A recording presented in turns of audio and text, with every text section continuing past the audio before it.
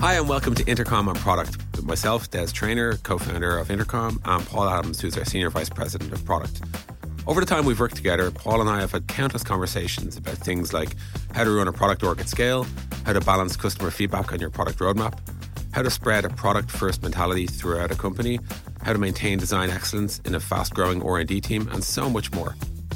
In this series, we're going to begin sharing some of these discussions with you on a regular basis, covering everything from industry trends, what's hot right now, all the way through to things like how are we embracing the rise of automation.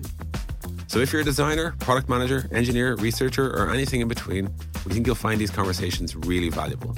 You can subscribe to Intercom on Product on iTunes, you can stream it on Spotify, or even just grab the RSS feed in your player of choice. Thanks for listening. Welcome to Intercom on Product episode 9. Today we're going to talk about speed, not the drug, but the idea that your company needs to move fast. Paul Graham once wrote that a startup is a company that is designed to grow fast, and the fast bit is what's most important. I'm joined by Paul Adams, our SVP of Product. Hi, Paul. Hello there, Des. Paul, let's talk about speed. One of the guiding principles in Intercom is simply thus: make every day count. Why? Yeah, it's a great value and principle. We've used it in both ways. The value being every day counts, and the principle being make every day count. And when I explain this to people, I often tell the following story.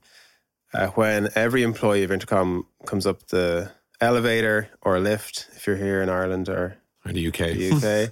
But when you go up the floors to work and go into the office, you can be in very different states of mind. And make every day count is a state of mind, in my opinion. And that is that you're going into work, you know exactly what you're going to do that day. You know what a good day looks like. You have goals for that day. And at the end of the day, you kind of reflect on that state of mind and that place you were in, whatever, 8 hours before, and decide whether you had a good day or not. And that should inform how you feel the next morning going into work. Is there a tension there like that you think day to day, or how do you build up from that? Yeah, talk about what we have here at Intercom. We have a whole goals framework. We're big into goals. I'm personally also big into goals. I really believe in them. I think that any time in my life personally that I've had goals written down, whether it's like personal goals or professional goals, I've just tended to be better and achieve more. So we're big into goals. We have goals at lots of different time frames. We have annual goals. We have quarterly goals that I'm sure most listeners out there have. We have cycle goals. So in our product engineering team, we work in 6-week cycles. So we split the quarter into 2. So we have cycle goals every 6 weeks, then weekly goals, and then daily goals. And can you describe maybe what is a goal in that regard? Is it achieve something, ship something, do something? What's the makeup of a goal? The way that I think about these goals is, well, first of all, that they're SMART goals using the SMART framework. So if people aren't familiar with this, obviously you can have good goals and bad goals. And the SMART framework is a really useful way to set good goals. And that is that a goal is specific, measurable, achievable, relevant, and time-bound. And so the goals themselves, we would hope are always SMART goals. They're good goals. But they can be about different things depending what the team is working on or the person's working on. So it might be ship something. It might be achieve a milestone. You know, a designer, for example, might have a milestone around some design thing that they're trying to get done in a certain space of time. The goals should always connect. This is a kind of relevant piece. Like all these goals aren't individual goals. They all add up to a big picture. So the team would have weekly goals. Typically, the people on the team have daily goals. And then in aggregation, it all adds up and they hopefully achieve what they set out to. So we follow, like, every Intercom raid has some sense of what you're trying to achieve every day. And that's kind of the essence of make every day count. Yeah. In a sense, like, I want to say it sounds like easy. Like, why wouldn't you work this way? And yet at the same time, I do know like a lot of people would join Intercom. And like, I don't want to be like self-complimentary here. Maybe let's just say join a startup and they find themselves kind of somewhat like shocked by the speed of execution. Yep. Why is it that like when that happens, like, what's going on in larger companies you think that actually that makes this not the case? I'm sure they're no stranger to an OKR framework or something like that in larger companies too. Yeah, there's a lot to this because you kind of start tipping into culture here as well. You know, Intercom, people that do join typically say that it is very fast. And they kind of come in going like, geez, I thought it was going to be fast, but it is very fast here. But that brings alongside an intensity too, you know. And so everyday count is the idea that you work hard in a focused way with goals. Yeah. Again, like literally you make every single day count. And if every single person on every single team makes every single day count, the results you will get are incredible. But people should then also go home. you know, and not work crazy hours. And so what I see often when I go visit other companies that friends work in or colleagues work in, they could be like big institutions like banks or even other startups. People don't have that focus. Right. So like I've often been in startups, I'm sure you have too, where like people honestly just like screw around all day. Yeah. You know, they're not focused. They're not thinking about goals. They're not thinking about a good day. They're not thinking about going home at a reasonable hour. They're just honestly like messing around, you know, playing table tennis and like all this random shit. And it's funny, like I am, like we could easily, there's so many different ways and there's so many different Twitter wars we'd accidentally tiptoe into it with this topic. Probably have. I'm certain we have in some sense. I don't have any contrarian opinion here, but I do think that like hard work matters. I do think that lots of work matters, but I do also think that like doing lots of hours is often used as a cloak to hide the fact that you're not getting a lot of shit done. Right. And I think that's where work-life balance and stuff like that really suffers, because like one of the best definitions of burnout that I see frequently is when like the work that you're doing doesn't matter. Mm-hmm. You know, if you know, and like, so it's not even like when you describe people like goofing around at startups, like you might be tempted to think that they're just reading Hacker News all day or like, you know, just talking to their friends on WhatsApp or whatever. But actually equally meaningless work could be like designing something that's probably never going to ship, that's not really that important for the company, but like spending a lot of time trying to get it done and working in the office till 9 on something that realistically no one really cares about. It's like everyone's P3 and there's a P0 project that's actually high impact.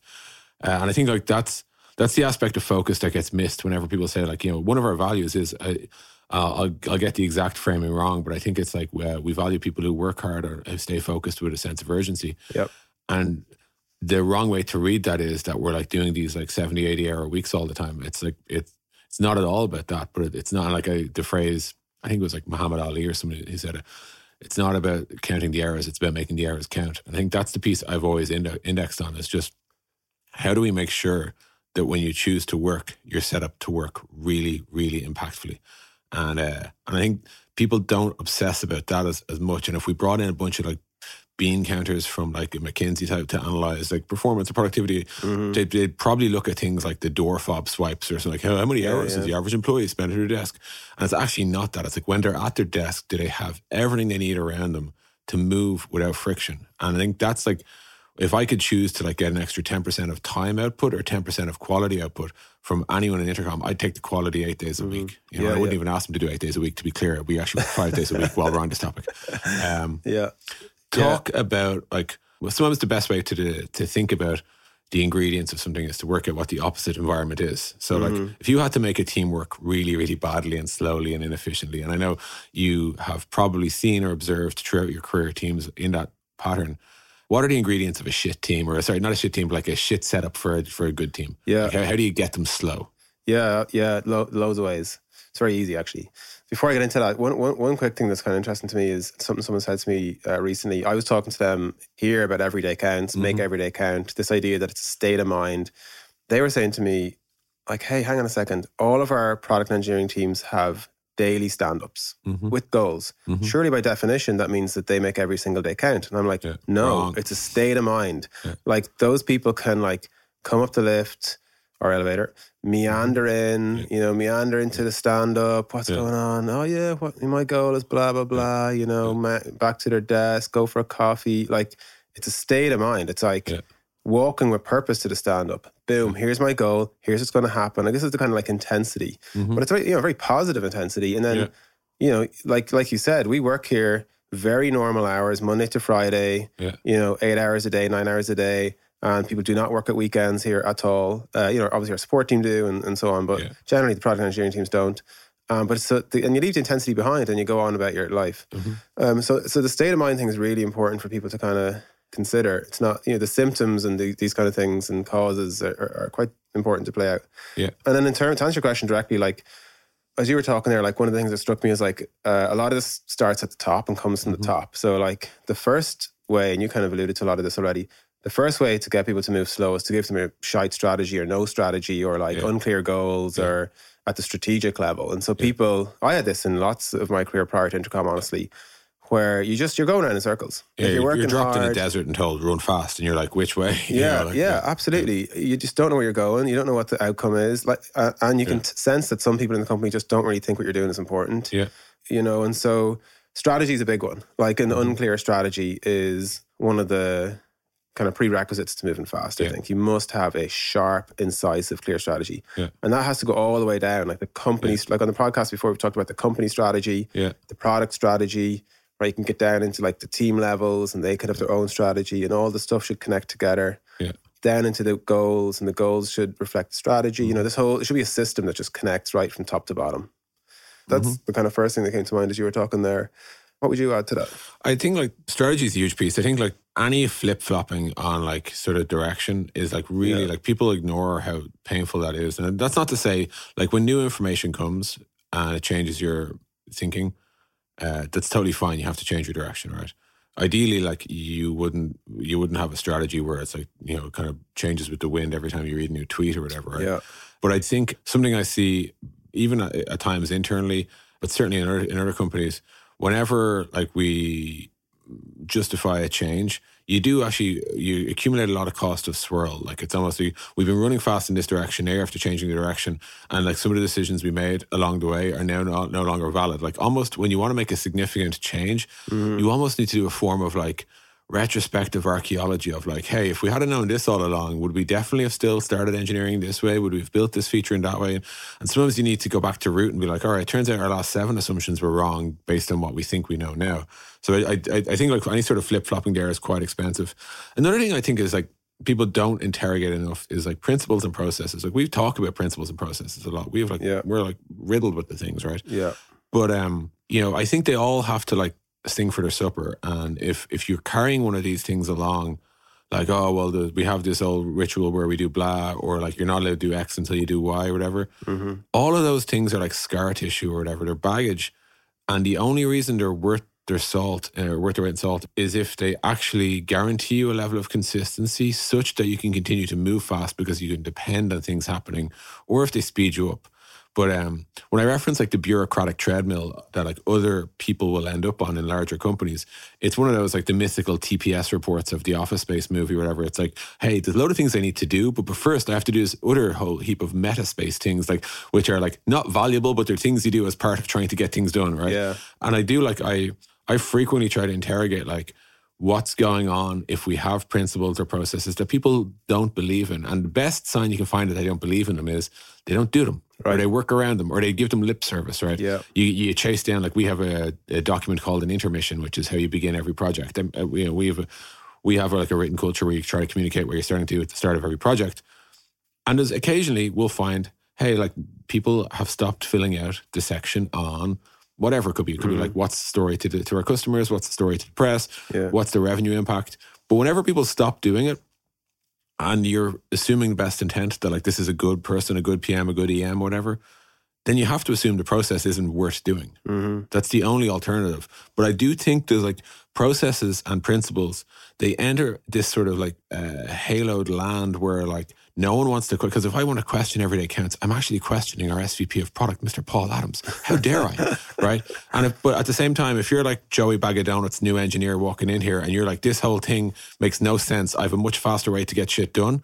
I want you to question Paul Adams. Yeah, absolutely. And he wants it too, you know? So I do think like it's very easy for like the pointy-eared boss analysis to be like, we all need to work harder, crack the whip more or whatever. But actually, maybe you just haven't set them up for speed. Maybe it's bad principles, bad processes, potentially bad other people. Maybe it's collaborative bottlenecks that you haven't acknowledged. Maybe you're incentivizing people the wrong way. Maybe you've taught people the way you have most impact for your company is to do this, but the way you get promoted is to do this other thing. And if those two things aren't the same thing, that's a real big problem. You'd be shocked how often that happens though.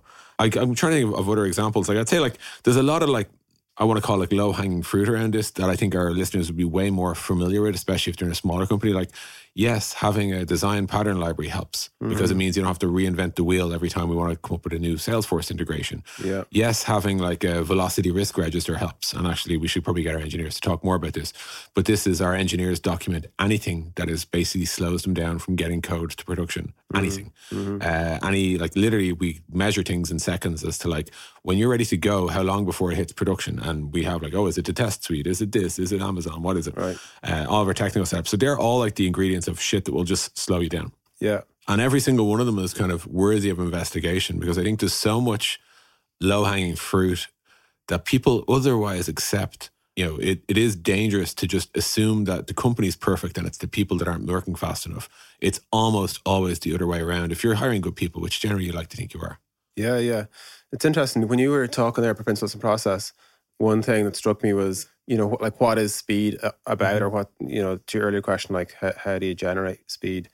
And at some level you could say like it's just decision making basically. And then the question is like, what do people have to make decisions about? And the best thing, or one of the best things about having a great set of principles, which I'll get into more in a second, and a great process, is that it takes away a lot of decision making.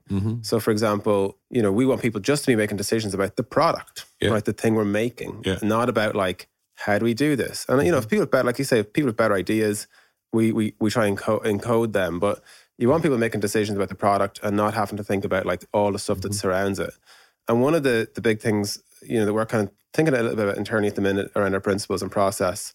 Again, like a principle being, the way we generate our principles is that we take what we've learned over the course of the years and we see successes, we see failures, and we try and encode the successes to repeat them and then avoid the failures, trying to encode them in a principle that we can then teach to people. And the process is simply a set of steps, taken in a sequence that helps people follow the principles. But you have to also understand that, time moves on and you start to learn more things and you start to have to revisit these principles, revisit this process, and then encode the new learnings into it. So there is a balance here. But for the most part, what we would want people to do is, if they're like a certain, we have like 9 stages in our process. And if they're at, stage 4, which is like clearly documented, here's how it works, you don't want them thinking about it and, like interrogating it. You just want them to like do it. Which, by the way, for the most part, if people buy into the principles, is win-win. People would much prefer to talk about the work. Just before we continue with today's episode, I wanted to let you know about Offscript. It's a new series of candid conversations with Intercom leadership all about the extraordinary AI-driven transformation we're currently experiencing. Episode 1 is on our YouTube channel right now. Here's a teaser of what you can expect. I don't want to come across as overly dramatic, but for every single tech company, this is an adapt or die moment. It's inevitable that all businesses are going to go AI first. It's just a matter of time. In this post-AI world, new companies will rise, old companies will fall. Of course, some of these new companies will flame out. Some old companies will pivot successfully too. I don't think any of us could see a world where this wasn't going to be one of the biggest changes in the customer service landscape ever. The world we care about is customer service, and it's so patently obvious that the old way will be quickly obsolete. We're racing hard to build a future which will result in better experiences and results for our customers and businesses too. It's not just a product change, it's a mindset change. Let's make space to talk about all of this. We have so much we want to share. We want to explore these ideas in the open. We want to provoke new ones in you. We want to learn from your reaction. You just click the kind of like big stupid go button, right? And see what happens. Welcome to Offscript. That's all to come on Offscript. The first episode is out now. You can watch it on Intercom's YouTube channel, and we'll bring you audio versions of the episodes right here. Now, back to today's episode. How do you think about the ROI of a principle or a process? Like, when's it worth keeping? Like, I was trying to work out what's the calculus around it. It's kind of like, is it like the cost of this going wrong is pretty high, therefore it's worth inserting a step. Like every step and every principle, if we ask people to follow it, they all cost something, right? Nothing's free in this world. Yeah. So if we have a stage called show your designs to our design director or whatever, that costs us time. Yeah. That's like at least a half an hour on a calendar. It's going to slow you down, right? Yeah. So why do it? Well, it's what stops substandard design going live, or variant design, like design that doesn't follow brand guidelines or something like that, right? Yeah. But like, how do we think about, is that worth it? And are we trying to limit, like maximize upside, limit downside? How do you think about like when you're in the middle of this right now? Like you're going to delete some processes and probably add some processes. Yeah. What's the decision making there? Like there's art and science to this. I'm not going to pretend there's some kind of like hard coded or like hardened mathematical way to do it. The design director thing's interesting. So, like, and by the way, like our stages are kind of, a higher level than that. But if there was a thing that said, hey, at this point in time, you must go to your design director as a designer, show them your work, blah, blah, blah. Yeah. The reason that we would do that is because we've learned somehow that that's the right thing to do at the right time. So there's kind of 2 dimensions at play. One is time, like as a project moves along in time, the type of work changes. You get into the details, and like unknowns move into knowns and whatever. Then there's like zoom level. So like there's like up and down. So from designer to design manager to design director to like whatever VP. And so you got to like marry the right zoom level with the right time frame. And so, you know, and I'm sure most people would agree with this, you don't want the design director reviewing the design work late in the process. Right. That because then you get back into some of the stuff you were talking about at the beginning, which is like major flip-flopping, major course correction. Yeah. So you're trying to, again, like encode what you've learned about things like flip-flopping into the process so that the right things happen at the right time. So the decision there, it sounds like, and I know you're giving me the whole art and science lark, which to me usually just says, don't ask me for any science. But like the scientific part you maybe are appealing to there is actually the relatively low cost of a quick check-in with the design director versus the relatively high cost times whatever the probability is of it going wrong. Yeah. The trade-off is worth it, right? Like as in, if we don't do this, there's a small chance that we lose a month. Yeah. If we do it, there's a guaranteed chance that we lose a half an hour. Yeah. And you'll take the guaranteed loss of half an hour over the marginal chance of the month, right? Yeah, exactly. Yeah. This art and science thing is interesting because I actually think that I have a bugbear with that phrase because whenever someone hits me with art and science, I'm like, right, so you don't really want to justify what you're doing. That's what I said it to, like, please don't ask me that. It's kind of funny though now that we're on it, because I actually think our principles and process and how we've come around them is actually quite scientific. You know, it's kind of like the classic, the way you kind of prove anything. You kind of like, make observations and then synthesize what you see and, deduce patterns from that and then try and apply some thing that will make you utilize those patterns in the future. And so all of our principles and all of our process is based on observation. Yeah. It's based on like a dedication to learning. Yeah. And this new kind of go around we're kind of in the midst of now, which is like, hey, let's have a rethink. Which is, I've said to the team, like, hey, this is like evolution, not revolution. We're not going to like radically change things, but we do need to evolve a little bit. Mm-hmm. It's based on observations. Yeah. And, Lauren and our PM team who's driving this at the minute is interviewing people. Yeah. She's surveying people. Yeah. It is actually, interestingly, that kind of quite scientific now that we're on it. Here's like a Scorpy take, let's say. Yeah. You introduce process to work around the variance in people. So if you've got like lots of people who are at an extreme spectrum of ability, you'll have to do lots of process. If all your team are just A players, you need less process, right? Some amount of that feels like it's true, like as in we don't have a principle called or a process called. It's really important at this stage in the product that we don't do shit work, right? Like generally speaking, we try to believe people are doing good work. Yeah. How do you distinguish between something that's worth a conversation with an individual to say that's substandard versus something that's worth saying, hey, we actually need to tell everyone about this, right? And let's processize it so it never happens. Yeah. I mean, these are big questions. Another way to kind of think about this space is that you're minimizing risk. Mm-hmm. Like principles and process exist to minimize risk. Yeah. And what's risky? Oh, like people going off track. Like bad people doing bad work. Oh, we hired the wrong person. They're not for us. All sorts of myriad things. So like I don't really know how to answer that question. For the most part, it's here like on a case by case basis. There's a lot of judgment required. Like if someone like doesn't follow a stage correctly, like let's just continue the designer example. Like, if a designer does some bad work, there's a whole host of reasons why they might have done bad work. Like for a start, we mightn't have taught them well. Yeah. Hey, here's how we think about this stage. Here's what's expected. Here's what good looks like. Mm-hmm. Now, these are actually real things that come up. So for example, we have one of our principles is think big, start small. Mm-hmm. And for think big, like you mentioned, intermission is our project brief. We actually call everything inter-concept is our think big. So conceptual design, I'm sure lots of people are familiar with it. You kind of think big, design some kind of concept car. And the thing that constantly comes up is how big is big? Mm-hmm. And unless we teach people well, and we've done that well and poorly over the years, unless we teach people well, here's how to think big. Here's too big. Mm-hmm. Here's not big enough. With real examples from real projects.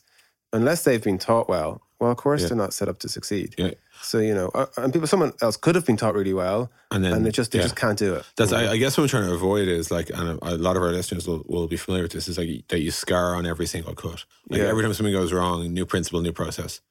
And then you end up with like employee onboarding pays the cost because it's like, welcome to Intercom. Please read these 7 epic tomes, each the length of a Game of Thrones style book or whatever, all about how not to make mistakes. Yeah, and by the end, like I think if you close the error bars in so tight, the probability of anyone doing anything good goes away pretty well as well, right? Yeah.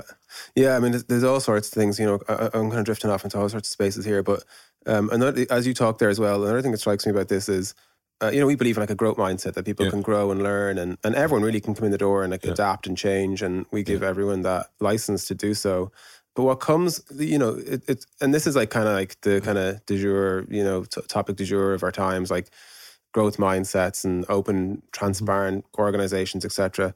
But the flip side of this is, if you really believe in growth mindset, you have to be quite resilient, because you're right. Like, you kind of scar every time. Like, if you're constantly getting feedback about how to work, how these principles work, what's right, what's wrong, not this is big, that's too small. Yeah. You need to be incredibly resilient to embrace all those things. So there is certainly like interesting dynamics at play where the process and the principles can go too far. Yeah, I think so. And like, that's why the way in which it goes too far is it starts to defeat its own purpose, right? Yeah. So like, if you're a 10-person company right now, you've like maybe 2,200 person days in a year. And we're saying you have to make every single one of them count. Yeah. However, if you think of like, say, how often does this process get applied? Let's say it's design, review, create, product form, whatever. Each of those is going to be it's like an hour a week for like 10 people. Okay, so that's 10 hours a week times 50, right? You start handing back all of the so-called efficiency gains you make. You hand back in terms of processizing the shit out of your product process. Yeah. Or like the manner in which you get stuff into the hands of your customers. And I think whilst I'm all in and you're all in on principles and process, and we're all in on make every day count, we have to recognize there is a kind of a tension there, and like every principle, every process needs to like earn its keep. It needs to actually be something that speeds you up, and certainly never something that is actually net negative. And that's the thing I'd be most paranoid about. Yeah, it's interesting to connect some of the kind of threads that we've just crossed over the last while. One thing that is really, really fascinating to me always is, what do people talk about? Right? Like asking yourself the question, what do my team talk about? When I'm not there, or even when they're managers and they're like, what do people talk about? And it comes back to the idea that like speed is decision making. So like, how fast can you make decisions? And then what do people talk about actually also directly impacts how fast you make decisions. If people are talking about the process, then they're not making decisions. Yeah. And worst case, if people are talking about the process in a negative light, like it's one thing to say, oh my, I really don't understand this process, help me, right? They're not making decisions, so they're slower. So the education is really important. But then like worst case scenario is that they're talking about how the process is shit or doesn't work, or they're being forced to do it. Or how do you subvert it or whatever, right? Yeah. And so like, to your question, like how do you know if it's working earlier? I think the biggest thing is you need to learn what people are talking about. Like it's almost, I think it's that combined with like, I really do think it's worthwhile instrumenting the processes to see how often they're applied, to make sure that it's really worth it. Because it's easy to sort of say, sure, let's agree step 14 is definitely going to be a check-in with Des, right? Yeah. But when you realize step 14 times like whatever, we want to have like 600 like software projects in a year, it's a shitload of time. Yeah. And the fact that it doesn't happen instantly either. It's going to be like the whole team is probably blocked until Des's calendar's freed up. Like there's so many like hidden costs to these things that like that's why they need to be really good and really, really solid. Anyway, we better leave it there. This has been Intercom on Product, and we'll see you all next month. See ya. Thanks for listening to the Intercom on Product podcast. For more content, go to our blog at intercom.com/blog or subscribe to the podcast on iTunes, Spotify, SoundCloud, or Stitcher.